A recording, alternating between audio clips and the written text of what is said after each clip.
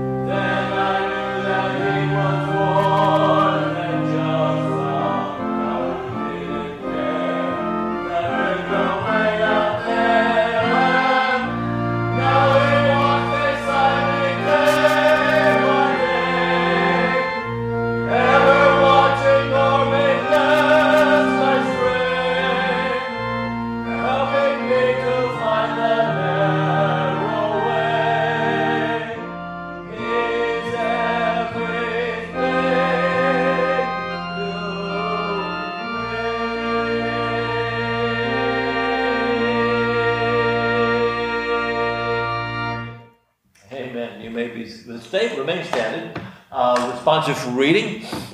O Lord, do not rebuke me in your anger. Do not chasten me in your wrath. Be gracious to me, O Lord, for I am pining away. Heal me, O Lord, for my bones are dismayed. And my soul is greatly dismayed. But you, O Lord, how long?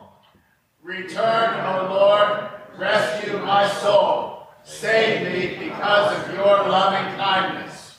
Amen. Amen. Well, let's keep singing.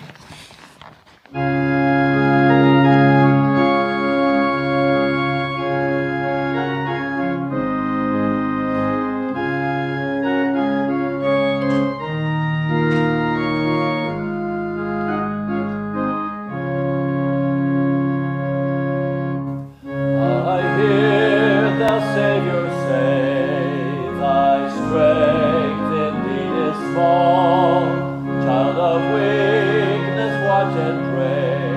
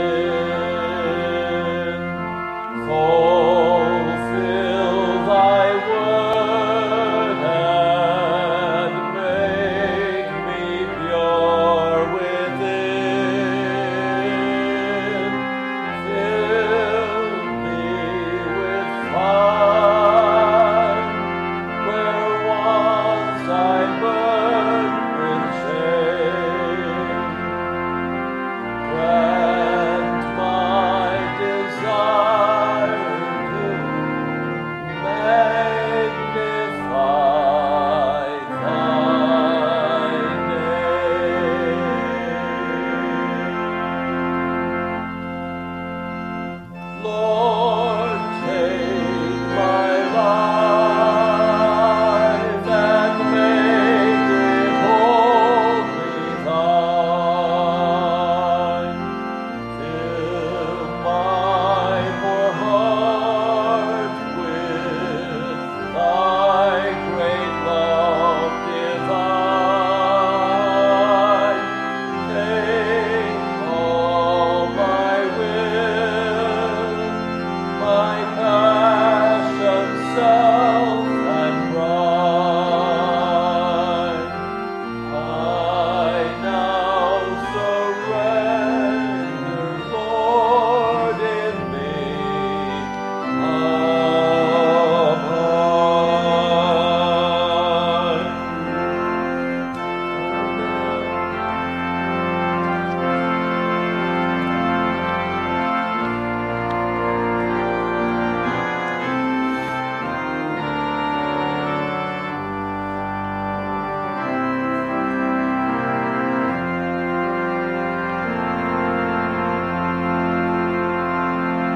All right, you may be seated.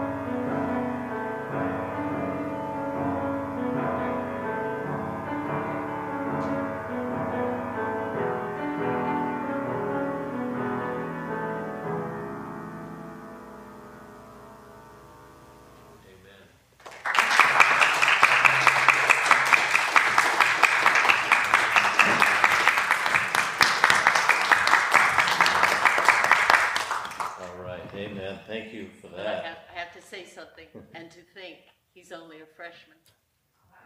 There's a lot of growth in that beautiful voice. Thank you, Asher, very much. All right. Yes. Yeah, it's the right kind of music to be singing. My goodness, we get. This is like a rehearsal for heaven. I mean, one of these days we're going to be really putting it out there, aren't we all? And this is just practice for all of us. Thank you. Well, it's we're still practicing and trying to get a lot of things right. One of the ways we try to get some things right is not do so many things on our own. So when it comes time to getting some things right, we ask God's help.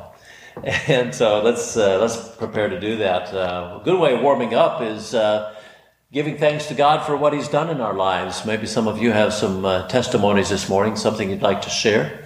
I've already shared. I just love the colors we're starting to get, and wasn't going to doubt that we could get some good colors. And I chose to trust that what God started is still happening, and He's making it happen out there. Beautiful. At the Wesley Church this morning, I think I counted there were like 3 different people who talked about different trips that they took, that they had some car problems at the right time. One of them was taking a friend to hospital in Columbus, and got home yesterday, and or not yesterday, a couple of days ago, and after making this big trip in the big city and getting back, next morning they went out to the car, it wouldn't start. better to have that happen at home than Columbus, so far away. So, but it was just a marvel that it seems like on some Sundays a lot of the testimonies are of a certain thing, and it's like God's having a special on a certain thing. I don't know what it is, but that's the way it seemed to happen. So let's see what God's doing special in your lives. Who's got one to share? I've got 2. Oh, okay, sure. Yesterday, got to see some of that fall foliage on my 3-hour drive to Woodbridge. To see one of 2 remaining aunts in my life, who is 89, going to be 90 very soon. She is in a nursing home down there, and they put together this tent structure and stuck her back in the back and covered her with blankets, and we spent a few hours with her. And her son from Florida came up with his wife, so we got to see them. And like my sister and I went, we had a wonderful time with our cousins, and just a joyous vacation for us, and then seeing the beautiful leaves changing. And I had noticed it at my house on Friday, so I was like, yes, here it comes. And I usually don't see good foliage at my house, but I do this year. Oh, Also, as I'm leaving down there, I got on Facebook for just a heartbeat and had to check something out. We have all been praying for my friend's son, Finn, who is the micro preemie. He came home yesterday. Oh, wonderful. With oxygen, but he's like 3 months old and finally home. So, Hallelujah. were the 2 big praises in my life yesterday. And I'm sure there's more. I just haven't. Yeah. Yeah. Pastor? Yes, Bob. Chaps, this is a joy. It's almost like you and I had coordinated when you began this part of the service with, so often we try to do things on our own. At Sunday school this morning, we were learning the story of when Simon Peter decided he would follow Jesus, and that was very clearly he wanted to do things his way and had to realize that he was not in control. Sunday school continues to be a blessing. The series Chosen is an excellent video that explains the ministry of Jesus, and one of our class members said they're using terms that we can understand very easily. It's not a lot of these and thous and begats and things like that. And so we continue to really be blessed to have that opportunity. Amen. Yes. I strongly endorse that. It's a good series and very well done. And those who put it together, they're just very adept at showing transformed lives. And boy, that's a clear message. Clear message. Yes, please. My granddaughter is, I don't know if it's a joy or concern, one or the other, or both, because she's holding her own, but she's still got, she passed out yesterday. Her heart rate goes up when they take the oxygen thing off. So she's getting anxious. I mean, she's been there for 2 weeks, and she's struggling. Okay. She has a fairly good day and a bad day. All right. Glad she's got the desire. I'm sorry. I'm glad she's got the desire. That sounds like she's really trying hard. Yeah. She is. All right. She's very determined. Yes. And I think I hear a siren. That's early prayer request. Okay. Anybody else? All right. Well, we do. Yes. I kind of have a joy and concern that it's kind of unspoken, but it's for our son Cam and Caroline. So please keep them in your prayers this week. All right. So we're to remember to rejoice and pray for both. Right. All right. Not just one or the other, but both. Okay. I have a concern. I am, you all know that I went over a year ago and got my bottom teeth pulled. And I have to drop back and hunt to find a new dentist who will accept my insurance because the one who was doing the work no longer accepts any kind of insurance. So I am starting the journey over again now that I have no more bone fragments coming out of my mouth, and going to try to get finished with it. And one of the things that I'm trying to do is find a dentist local who will take my insurance and not want to build a new house with my money after they get done with it. With the option of implants. And I just was like it was like amazing how much it was going to be to consider implants with him. And I thought, I might be done, but I know even with my insurance and the other dentist and 2 different companies being paying me for it, it was not going to be near this. So Okay. I'm going to another one, and they have not given me a quote yet. I have met with them. I have to take them a little bit more information, and then they'll give me a quote. And they touched my heart. We talked about God a little bit, and so Amen. I'm trusting Him that this is the one that will All right. meet my needs. All right. Terrific. So just pray for Yeah. me to meet. Yeah, and in this day and age, I think that's a topsy-turvy kind of a situation we find ourselves in. As you pray for Nance, think about others who are in that same kind of position. They haven't found the person yet, not even close. Either a doctor or a dentist. Yes, yes. Okay. Oh, I meant to say this earlier, but probably fits in very well at the prayer time. And this goes out especially for those of you who are listening to us online, those of you who used to enjoy our live streaming. And for whatever reason, the last few weeks, month or so, we've been having difficulties with trying to get the live stream going. And I just... we don't have a good explanation. It's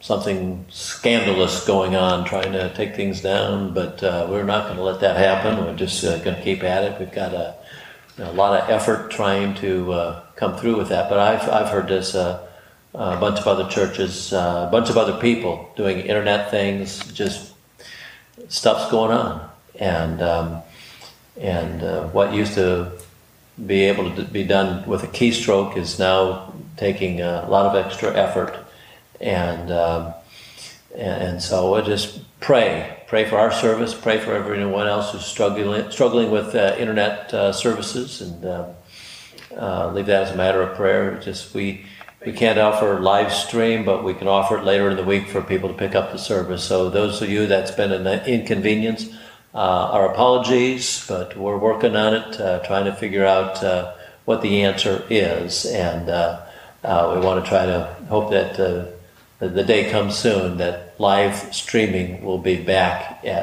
for those who've been following the Tyler service, and thank you for being patient. All right, so any other prayers? Okay, well, 2, 3 more things. That is those of you who need that extra help from above for your Christian service. There's something you're trying to do. Maybe you're even still trying to discern what it is that God is leading you to do. You know there's something. And you just need that hand of God to reach down to you. We'll reach your hand up to Him. Just indicate by just lifting your hand, God, I need that help. All right. Also, those who don't know Jesus Christ, and you're still praying for them. All right, you want them to find faith. If you would just lift your hand up as just like a prayer to God, just lifting it up and letting Him know. All right. Along with that, we'll be taking our offering pretty soon. We'll just go ahead and we'll have the dedication of that now, and we'll collect it here in a minute. Never obligate our guests. Your offering is being here. All right, so we thank you for being here, but we don't obligate our guests. You have another church that you need to faithfully support, and we honor you to honor that church, okay? But we're just so happy you're here.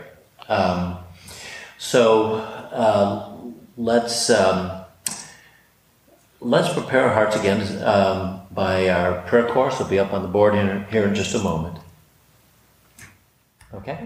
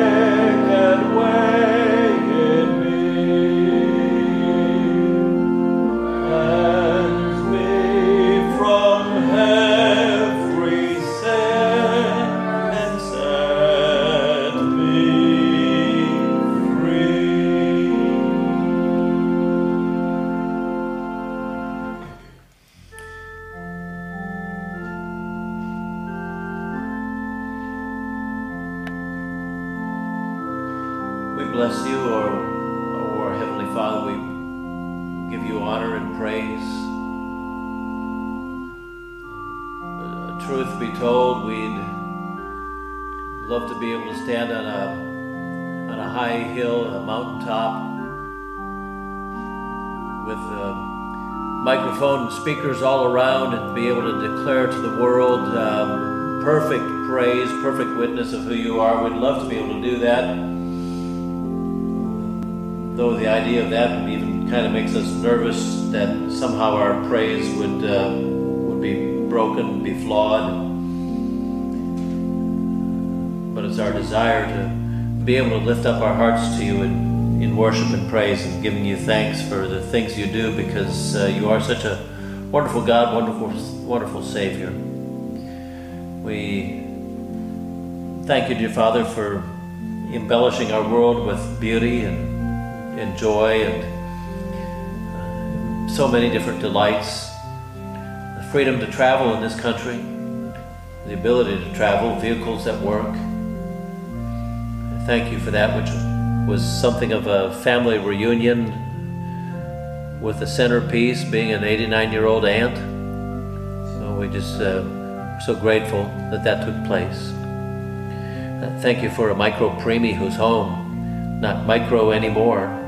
We thank you for that young life growing with gusto. And we thank you for a family that's rejoicing.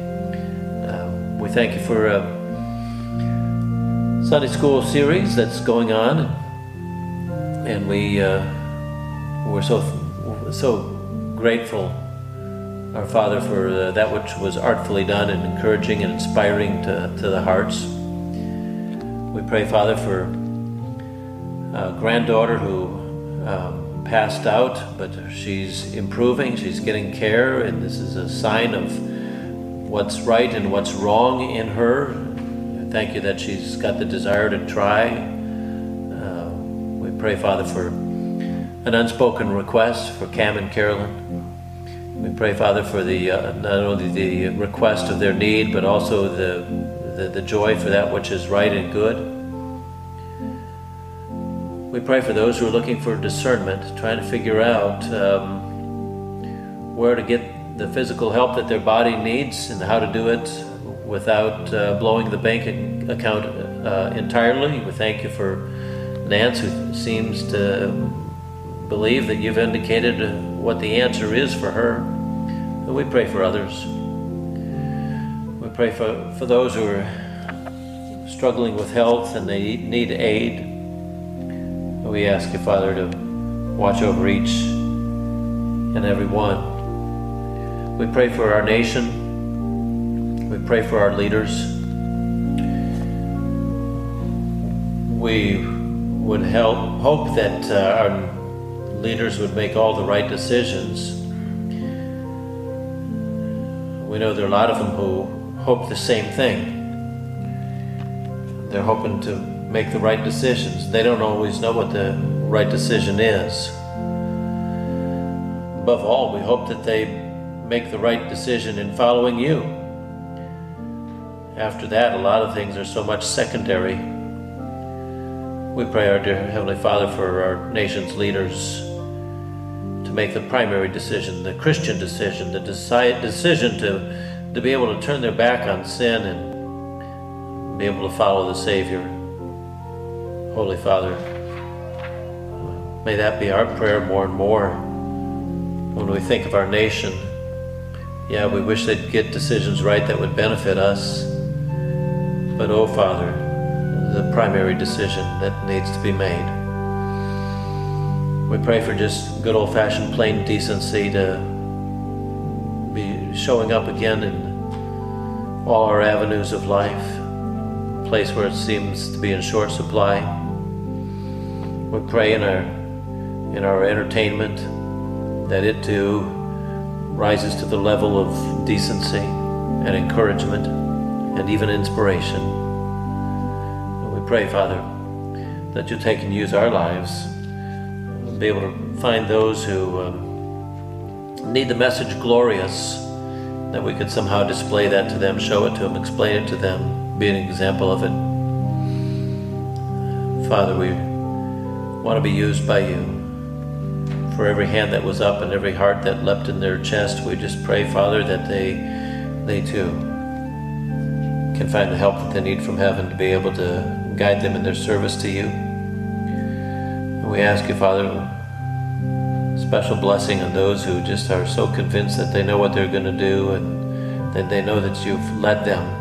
We just ask you, Father, to just help all our hearts to just give thanks to you for their certainty.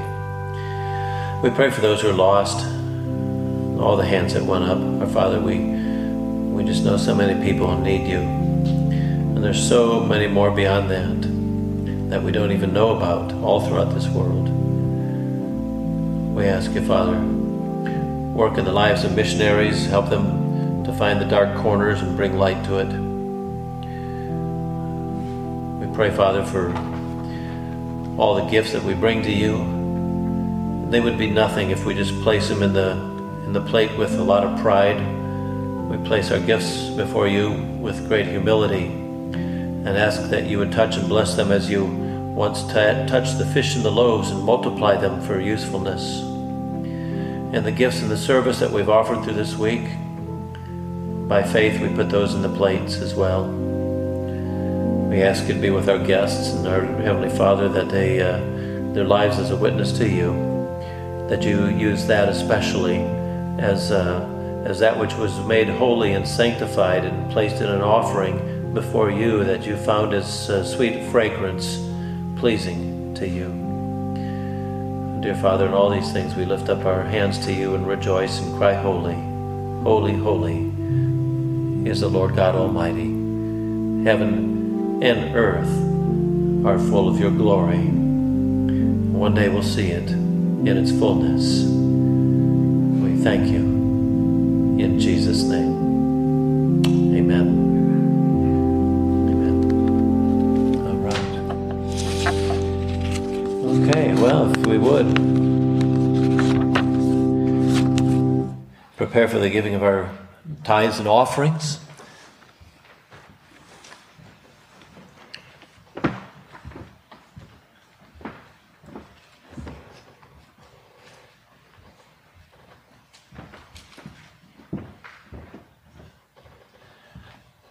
Again, if it's not your Sunday to give, as the plate goes by, put your faith in there.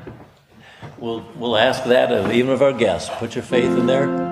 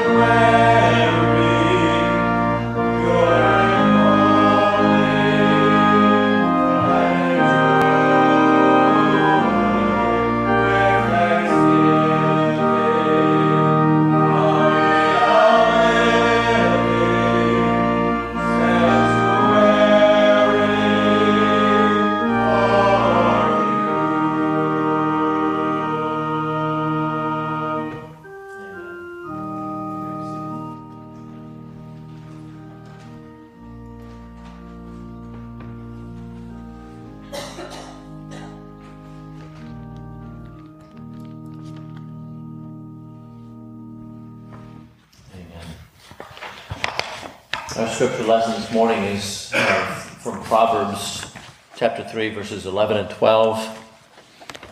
We're not really finishing the series. We're close to it. But we've come to another good high point, I think, in the passage that we've been following along. Verses 11 and 12. My son, do not reject the discipline of the Lord, or loathe his reproof.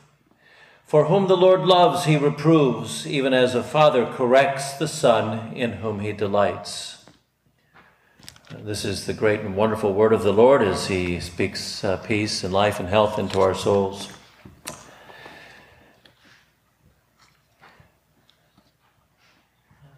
The body of Christ hungers for heavenly attention. When it's at its best, it craves that. It craves unity, it craves wholeness. When it is floundering, it wonders where it can find the source of that unity and wholeness. But we know the very source of unity and wholeness for the body of Christ is not up for debate, and certainly not up for vote. It's simply the word of truth. It's the very guide that leads us through a world of confusion. Not just a world of confusion, but I think sometimes we run into a world of ecclesiastical confusion. It's a strange world out there where people out in the world looking for something to sort things out and make things right, and then they come to the church and they find just as much confusion. That's disheartening. Church at its best knows what straightens out the confusion. It gives a security and a serenity, a confidence that's rooted in the Word of God. And it sets the body of Christ, at ease, even in the midst of a turbulent world. Church purposely does not elevate man. Church is not a place where we arrive to celebrate the brilliance of human accomplishments. It's not a place where we celebrate any human wisdom, but it's a place where we come to honor the coming of our Savior. It's a place where we come with a determined confidence to know the source of our redemption. It's the way out of human confusion. Lest anyone is confused, wondering if the church is a place where human thoughts should be heard or divine thoughts should be heard, or if it's a place where any human person should be worshipped or that God alone should be worshipped. I think our passage arrives at an obvious answer this morning. And so let's again focus on that. I'm simply just going to kind of go from key word to key word in the passage and comment along the way. And I'm going to just start with the first one. Starts off, says, "My son, do not reject the discipline of the Lord." I'm just going to latch onto that word, reject. Don't reject the discipline of the Lord. When it comes to the discipline of the Lord, our attitude toward it should not be that of rejection. The Hebrew word timnos means despise, refuse. With the whole idea of casting something out as if it were rubbish to us. I mean, what a strange thought to somehow conclude, to somehow conclude that the very divine and orderly thoughts of the Almighty would be as ordinary trash to us and cast it out. I mean, that's terribly unwise. It's like, as one said, to confuse the difference, to think that the 10 Commandments are the 10 suggestions. They're not suggestions. We focus on man's own assessment that he can live without God's guidance as most irresponsible.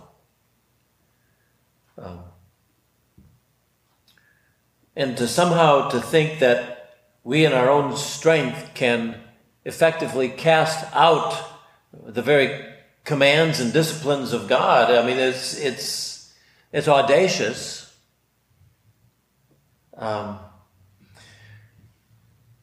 Even as much as humanity has taken up this kind of a disregard, one day, and when they're standing before God, they're not going to be able to say to God, "I wish you would have let me know that these words were that important. I wish you would have let me know that your discipline was that essential to life." God will be able to say, "Well, I didn't need to let you know. You kind of knew that when you cast them out."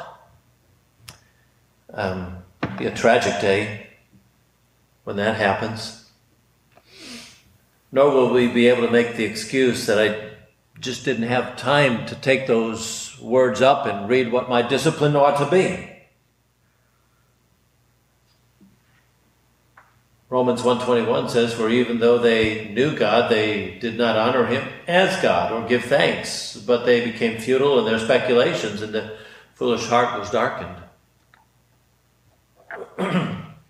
To be able to take the word of God and cast it out, which 2 Timothy 3:16 describes as being all scripture is inspired, God-breathed.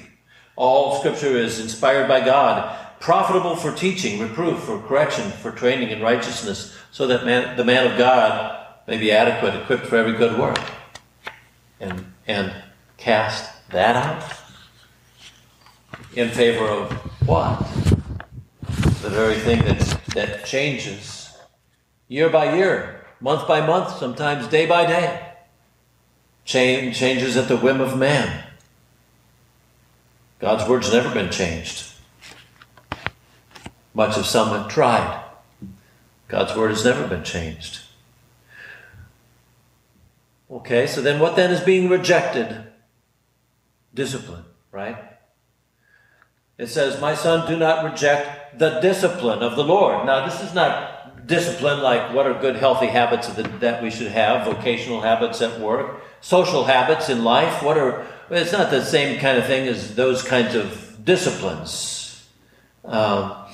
These are disciplines with respect to God's chastening words toward us. We've done something wrong. It's his chance to correct us.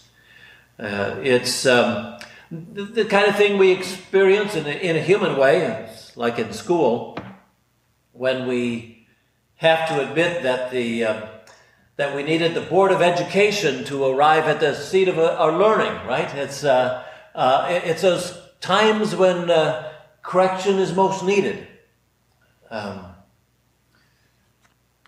If we were on the road trying to get to Florida and someone says, I hate to point this out, you're heading north. You're going to get to the Arctic Circle long before you ever get to Florida going this way. Well, that's correction, isn't it? That's correction. It's not throwing a tantrum correction. It's correction. It's a correction that needed to happen. David had to see this for himself when he sinned with Bathsheba and then tried to cover up the murder of her husband. God disciplined David. Disciplined him rather severely. In fact, he gave him 3 options. I'll give you these 3 options, David, what consequences will be here, and I'll let you pick out which one of them you want for yourself. That's, when the parents would say, would you want me to use the paddle, or you want to go out to the willow tree and get the switch, or would you want to, some kind of thing like that, give you the option. It's like you're choosing your own punishment. Oh my goodness. And, but what God is saying is, you're not going to get out of this. You're going to get what you need to get. It's God on the Mount Sinai giving Moses 2 tablets that had those 10 commandments. Not once, but twice.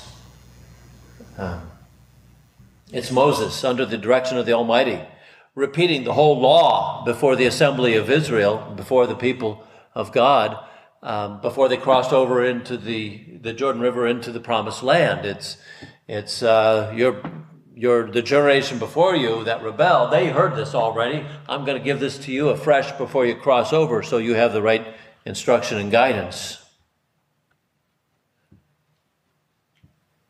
It's a whole thing we find in Job 5:17. It says, "Behold, how happy is the man whom God reproves. So do not despise the discipline of the Almighty." Happy. Well, someone says, how in the world could I be happy if I'm being corrected for something I've done wrong? Well, it's one thing to be punished for what you've done wrong, but the whole idea of correcting someone is to get them turned around so they can do right. We don't want you to repeat this error again. Let's get this turned around so it never has to happen again. Thank you, Lord. I sure don't want this to happen again.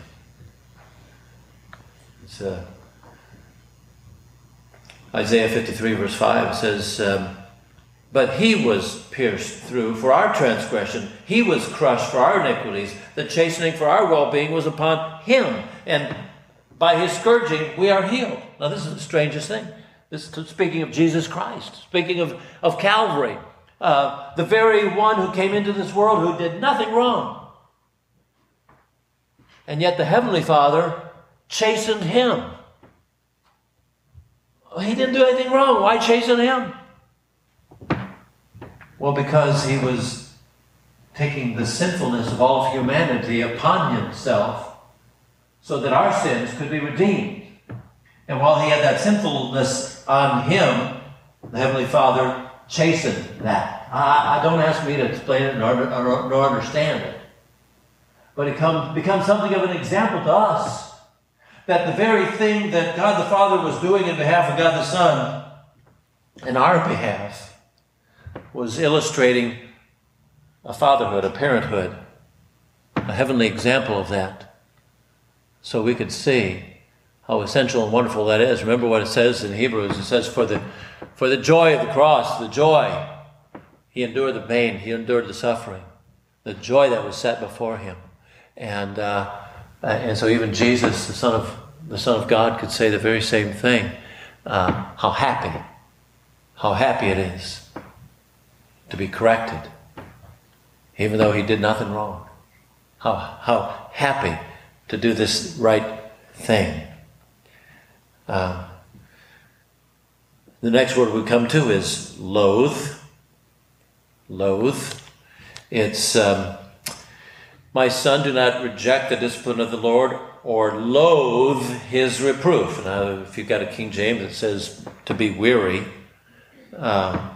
And I'll get to where that makes sense. But it's a Hebrew word, tekos. It means such words like detest, abhor, be grieved, reject, refuse, in the sense of to reject it as a sickening dread to us. It would be like gesturing to God the vomit signal, all right? When with respect to his reproof. All right? My son, do not reject the discipline of the Lord or loathe his reproof. And God's wanting to reprove us, and we say, no way, God, this is sickening to me.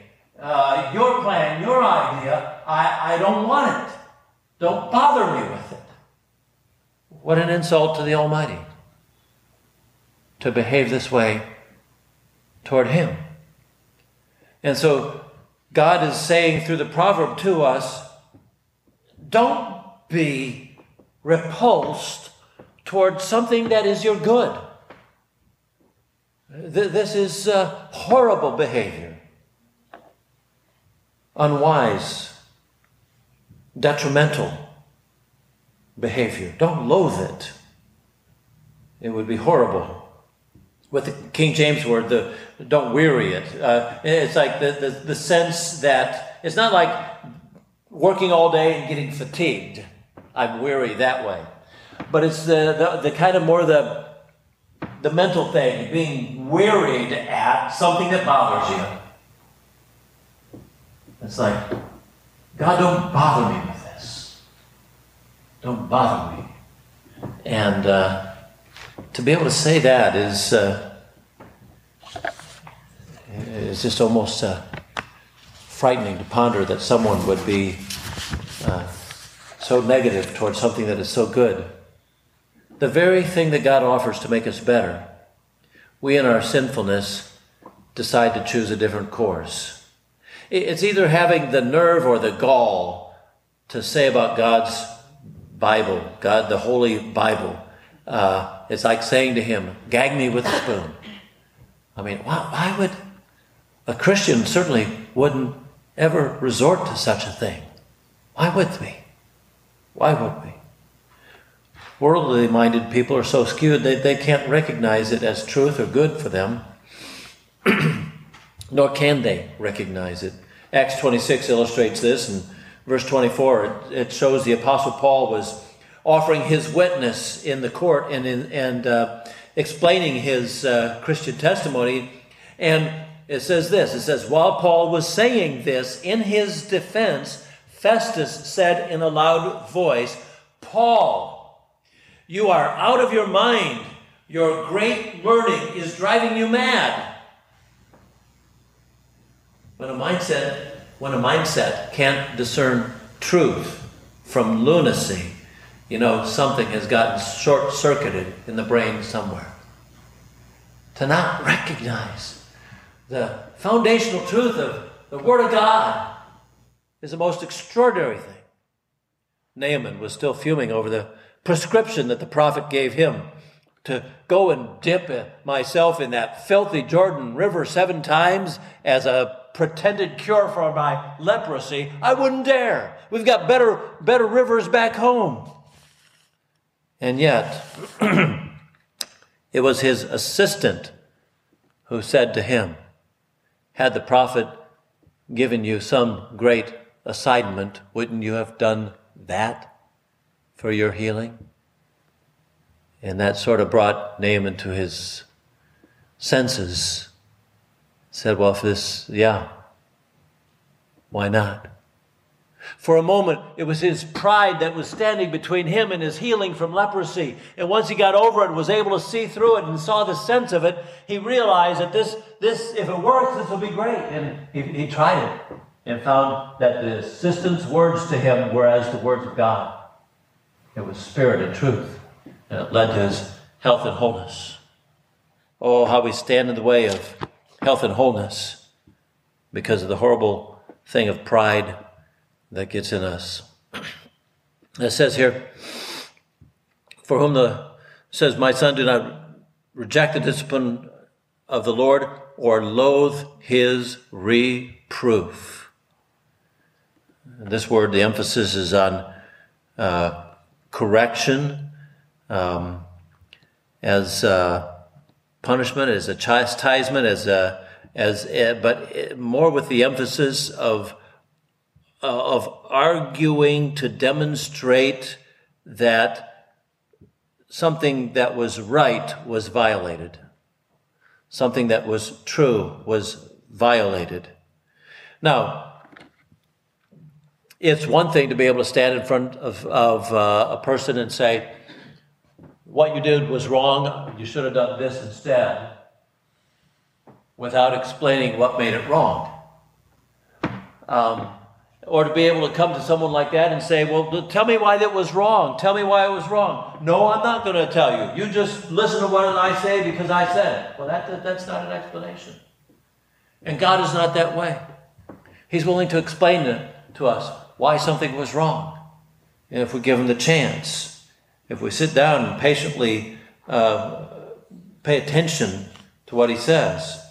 And so, my son, do not reject the discipline of the Lord, nor loathe his reproof, nor loathe his validating statement about why what we did was wrong. Don't reject that, he says. If God doesn't correct us, what's the chance that man's correction will be any better, right?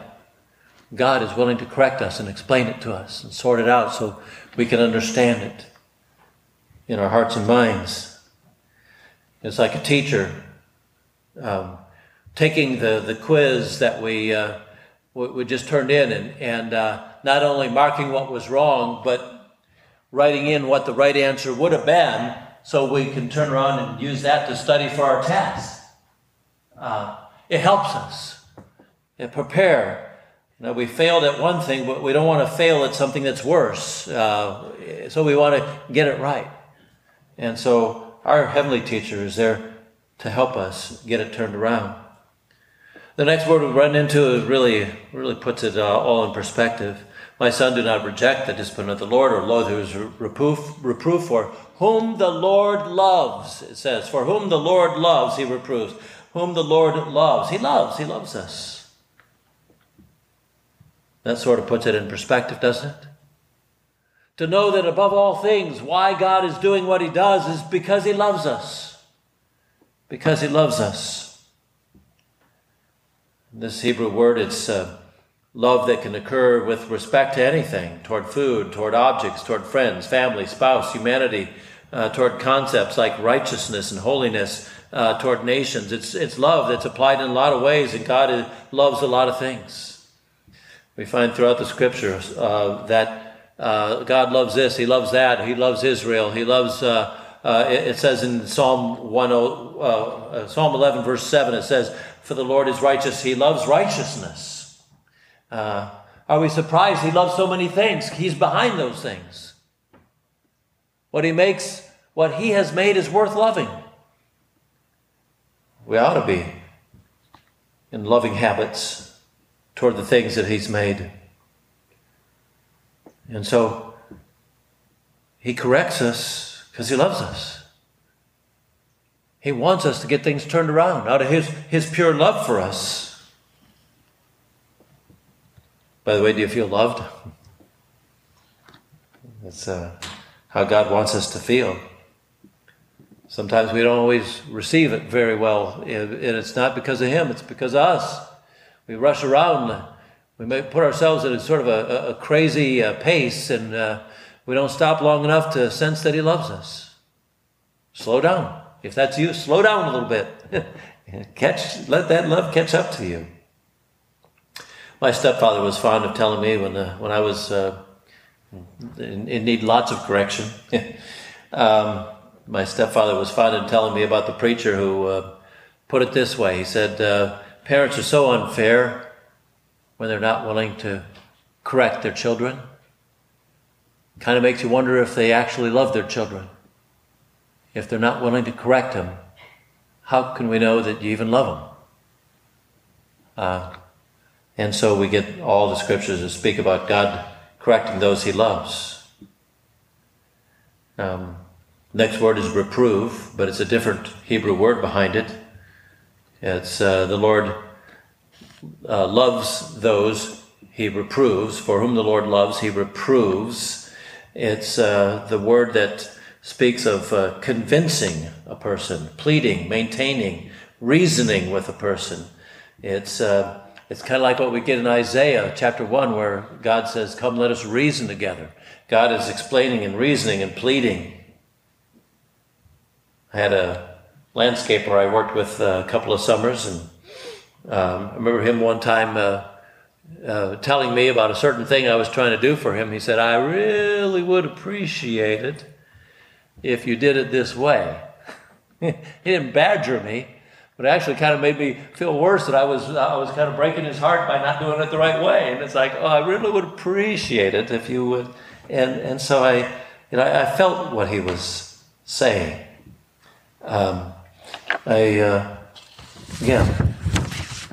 Pleading, the pleading of God coming to us and asking us to change our course for Him. Psalm 94 verse 10, "He who chastens the nations, will He not rebuke even he who teaches man knowledge?" Yeah, he what He does for a whole nation, He'll do for individuals. He cares for every one of us. Why wouldn't He? Deuteronomy 8:15, "He led you through the great and terrible wilderness with its fiery serpents and scorpions and thirsty ground where there is no water. He brought water for you out of the rock of flint." And in His judgment, He reproves us and guides us and has got so many ways of getting the right answers to us if we just give Him the chance. And we think, oh no, I just want to do it my own way. You can't get water out of the well because the well's dry, but that rock of flint over there has got all the water you need in it. Just trust me. Oh no, I want to do it my own way. How important it is to do it His way. Just as a father, it says. Just as a father corrects the son in whom He delights. The Lord loves us. He reproves us. He reproves us as a father would reprove his son. Deuteronomy 8:5 says, "Thus you are to know in your heart that the Lord your God was disciplining you just as a man disciplines his son." Again, Hebrews 12:6, For those whom the Lord loves, he disciplines and scourges every son whom he receives. It's when he is no longer disciplining us that we ought to worry. Because if he's no longer disciplining us, we'd have to question if he's quit loving us. Would that day ever happen? And so it is. He disciplines us. Why? Well, because his attitude is that he's regarding himself as a father to us. Well, it's no act on his part. It's what he is. It's who he is. He created this world that we live in with parents. He wrote the book on how parents can be better parents. The whole book of Proverbs, a great explanation of how to go about it. And illustration after illustration throughout the Scripture, the course of Scripture, giving us example after example how to follow that example and correct as a father would correct children, as a mother would correct her children, as a parent would care about those who they've brought into this world. We think about it in the book of Ecclesiastes. We think about the example of Cain and Abel. We think about Hophni and Phinehas, Samson and David and Solomon, Jeremiah and Daniel, and all those who had their start Scripture gives witness how they were as young people and what took place, and over again, example after example. Scripture shows how just as a father, God invented fatherhood. He understands it through and through. And again, he wrote the book on it. And therefore, God wasn't late in coming to a verse like Psalm 103, verse 13, that says, as a father pities his children, so the Lord pities them that fear him. That was in his heart from the beginning, fatherhood. And then we come to this, again, correction. As a father, even as a father, corrects the son. And this would be more like the correction the way a judge would, the way a courtroom would, or even a science lab would verify what had just happened. And so this correction that comes that was determined what was wrong that needed to be corrected. Proverbs 13:24, he who withholds his rod hates his son, but he who loves him disciplines him or corrects him diligently.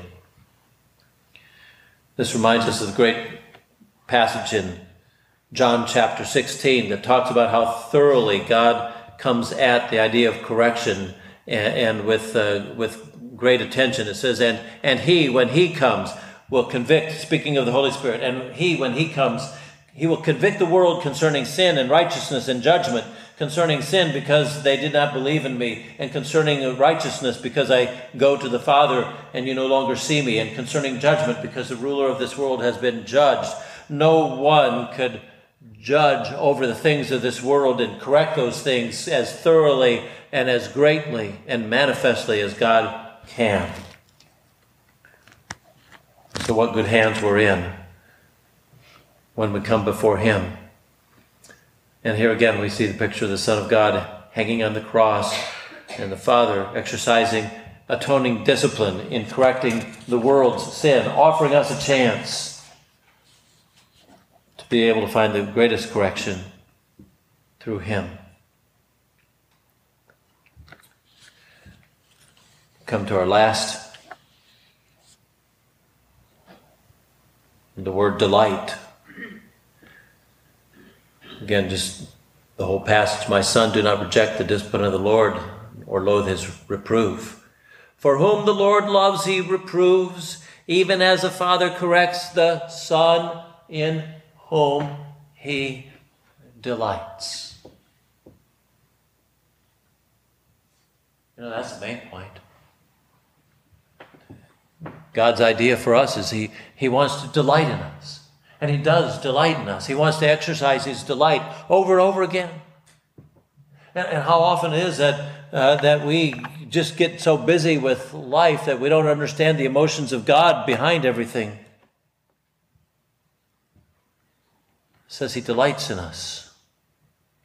Isaiah 42 verse 1, behold my servant, he says, whom I uphold, my chosen one, in whom my soul delights. I have put my spirit upon him, and he will bring forth justice to the nations. God has a great amount of delight in himself that he wants to pour out. Proverbs 11:1. A false balance is an abomination to the Lord, but a just weight is his delight. God wants to delight in everything. Sometimes it seems like such a little thing that God delights in so greatly. Proverbs 22, chapter 12, verse 22, it says, lying lips are an abomination to the Lord, but those who deal faithfully are his delight. 15:8, it says, the sacrifice of the wicked is an abomination to the Lord, but the prayer of the upright is his delight. Over and over again. Chapter 16:13, the righteous lips are a delight of the kings, but he who speaks right is loved. Psalm 51:16, for you do not delight in sacrifice, otherwise I would give it. You are not pleased with burnt offerings. God's not interested in just the performance. He's interested in the heart behind it. When we try our best and we fail and fall flat on our face, there are a lot of places in this world we expect to get a scolding after that. But Almighty God's different than that. A lot of us, when we're at our best, we don't behave that way towards others. When we watch them try and fail, when we see them try and fail, we get down on our knees and get right next to them and help pick them up. We know you tried your best. You've got it in you. One of these days this will be easy for you. We know you can do it, but get up and try again. But in a minute, let me just love on you a bit. And so this is what we see. God's heart is resting upon. His idea is to delight in us. Problem is that we look in this world. This world doesn't care that God wants to delight in them. They turn their back on it. They're doing all kinds of other things, trying to search out not for the things that please God. They're trying to do all things on their own. They're far more interested in what pleases them, walking their own way. Even though their span of life on earth is short, what they're passing up is the gain of all eternity with God. Of course, the notion of spending eternity with God is repugnant to them because they've made the wrong decision from the beginning and they persist in it foolishly. It's a sad thing. Not even curious about it. Some of them not even curious until it's too late. Again, they're standing before the bar of judgment. Unless some like us are willing to help break their lines of concentration enough on their rebellious and obsessive ways to see the error in their ways and find mercy from God. God is a God who wants to delight in them. But this is the moment where we know that the investment is paid off. And following the course of Proverbs, chapter 3, for example, anywhere in Scripture, the investment's paid off in as much as we try to submit and follow the discipline, the correction of God, his reproofs. In as much as we search out his ways and try to follow them, try to understand the wisdom of them and try to get behind them. That once we've done all this stuff, sometimes we get so tunnel vision focused at it, we forget to see everything else. But the thing we shouldn't let pass by is after all this effort, all the things we're doing, that what God's goal in all of this for us is that so we can see what a great delight we are to him. That blows my mind. That blows my mind. Are we not a delight to him that moment our sinful clay becomes saved, that very time when our flesh that is like that which withers like grass of the field or the flower that fades somehow becomes inscribed into the book of life by the mercy of Christ? Yes, God delights in that the very moment the journey begins for us. But the whole idea that this otherwise selfishly driven, egocentric member of humanity would lay down my unrighteous pride, not trusting in what my eyes see, but what my faith is able to receive, choosing to be governed by the ambitions of God rather than my own ambitions. This whole idea that I drop it all before Him and in His presence. That it's that moment, above all, that I ought to recognize what a great delight that is to God. That what He's achieved in me is an utter trust and reliance upon Him that can call Him not only God but Father. And I trust. What a delight. What a delight that is, my friends. Now I want to just briefly appeal in a quick conclusion. Quick. Some of you have been rushing around so much, you're out of breath and not even stopping long enough to think about God's relationship to you. That you're so busy trying to please Him, you haven't even stopped long enough to see the smile on His face. Everything seems to be a burden to you, and you're wondering, what in the world are you doing wrong? Might it be that you're just not taking enough time to stop and see the reality of it? He delights in you, my friend. If that burden has been a weariness to you, what this passage is suggesting, that your investment has paid off. You haven't just gotten to the point where you read the bottom line in the portfolio yet. Take time, would you? Let's pray. Our gracious Heavenly Father, we thank You that in Your mercy You've shown us the way, You've guided us into it. You've, with great pleasure, great affection, You've taken personal pride in how You're leading us. We regret that we don't always respond well, and especially in this moment where the payoff is so huge. To be able to see the smile on Your own face and somehow miss it out of busyness. Help us, Father, to slow down and see it. May Your grace be upon this gathered group here today, and those who gather at home by way of the internet. We pray, Father, that Your mercy reach everyone, that we would understand the expression on Your face that's meant for us is one that ought to lift our spirits. For we pray this in Jesus' name. Amen.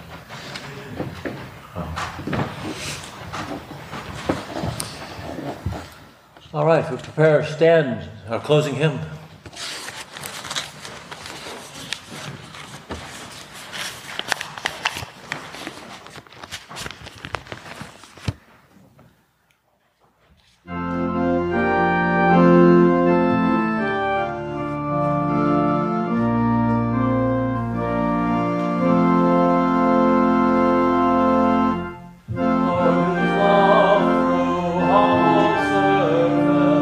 For the weight of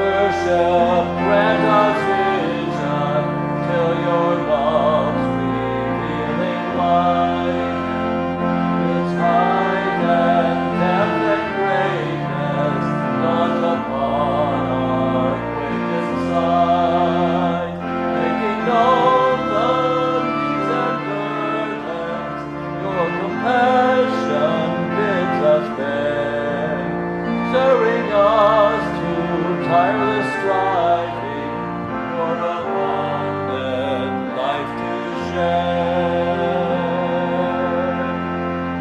Called by worship through your service, forth in your dear name we go. To the child of you created, living loving peace to show. And health, goodwill, and comfort, counsel, wit, and peace we give. Let your servants, Lord, in freedom, may your mercy know and live.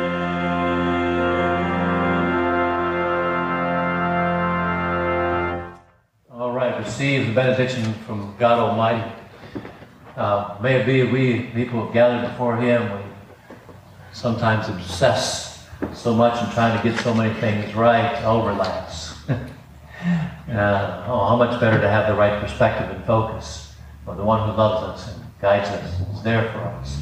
He's there at the beginning when we started it. He's there through the middle and there at the end, every step along the way. He doesn't want to be without us. He doesn't want us to be without Him.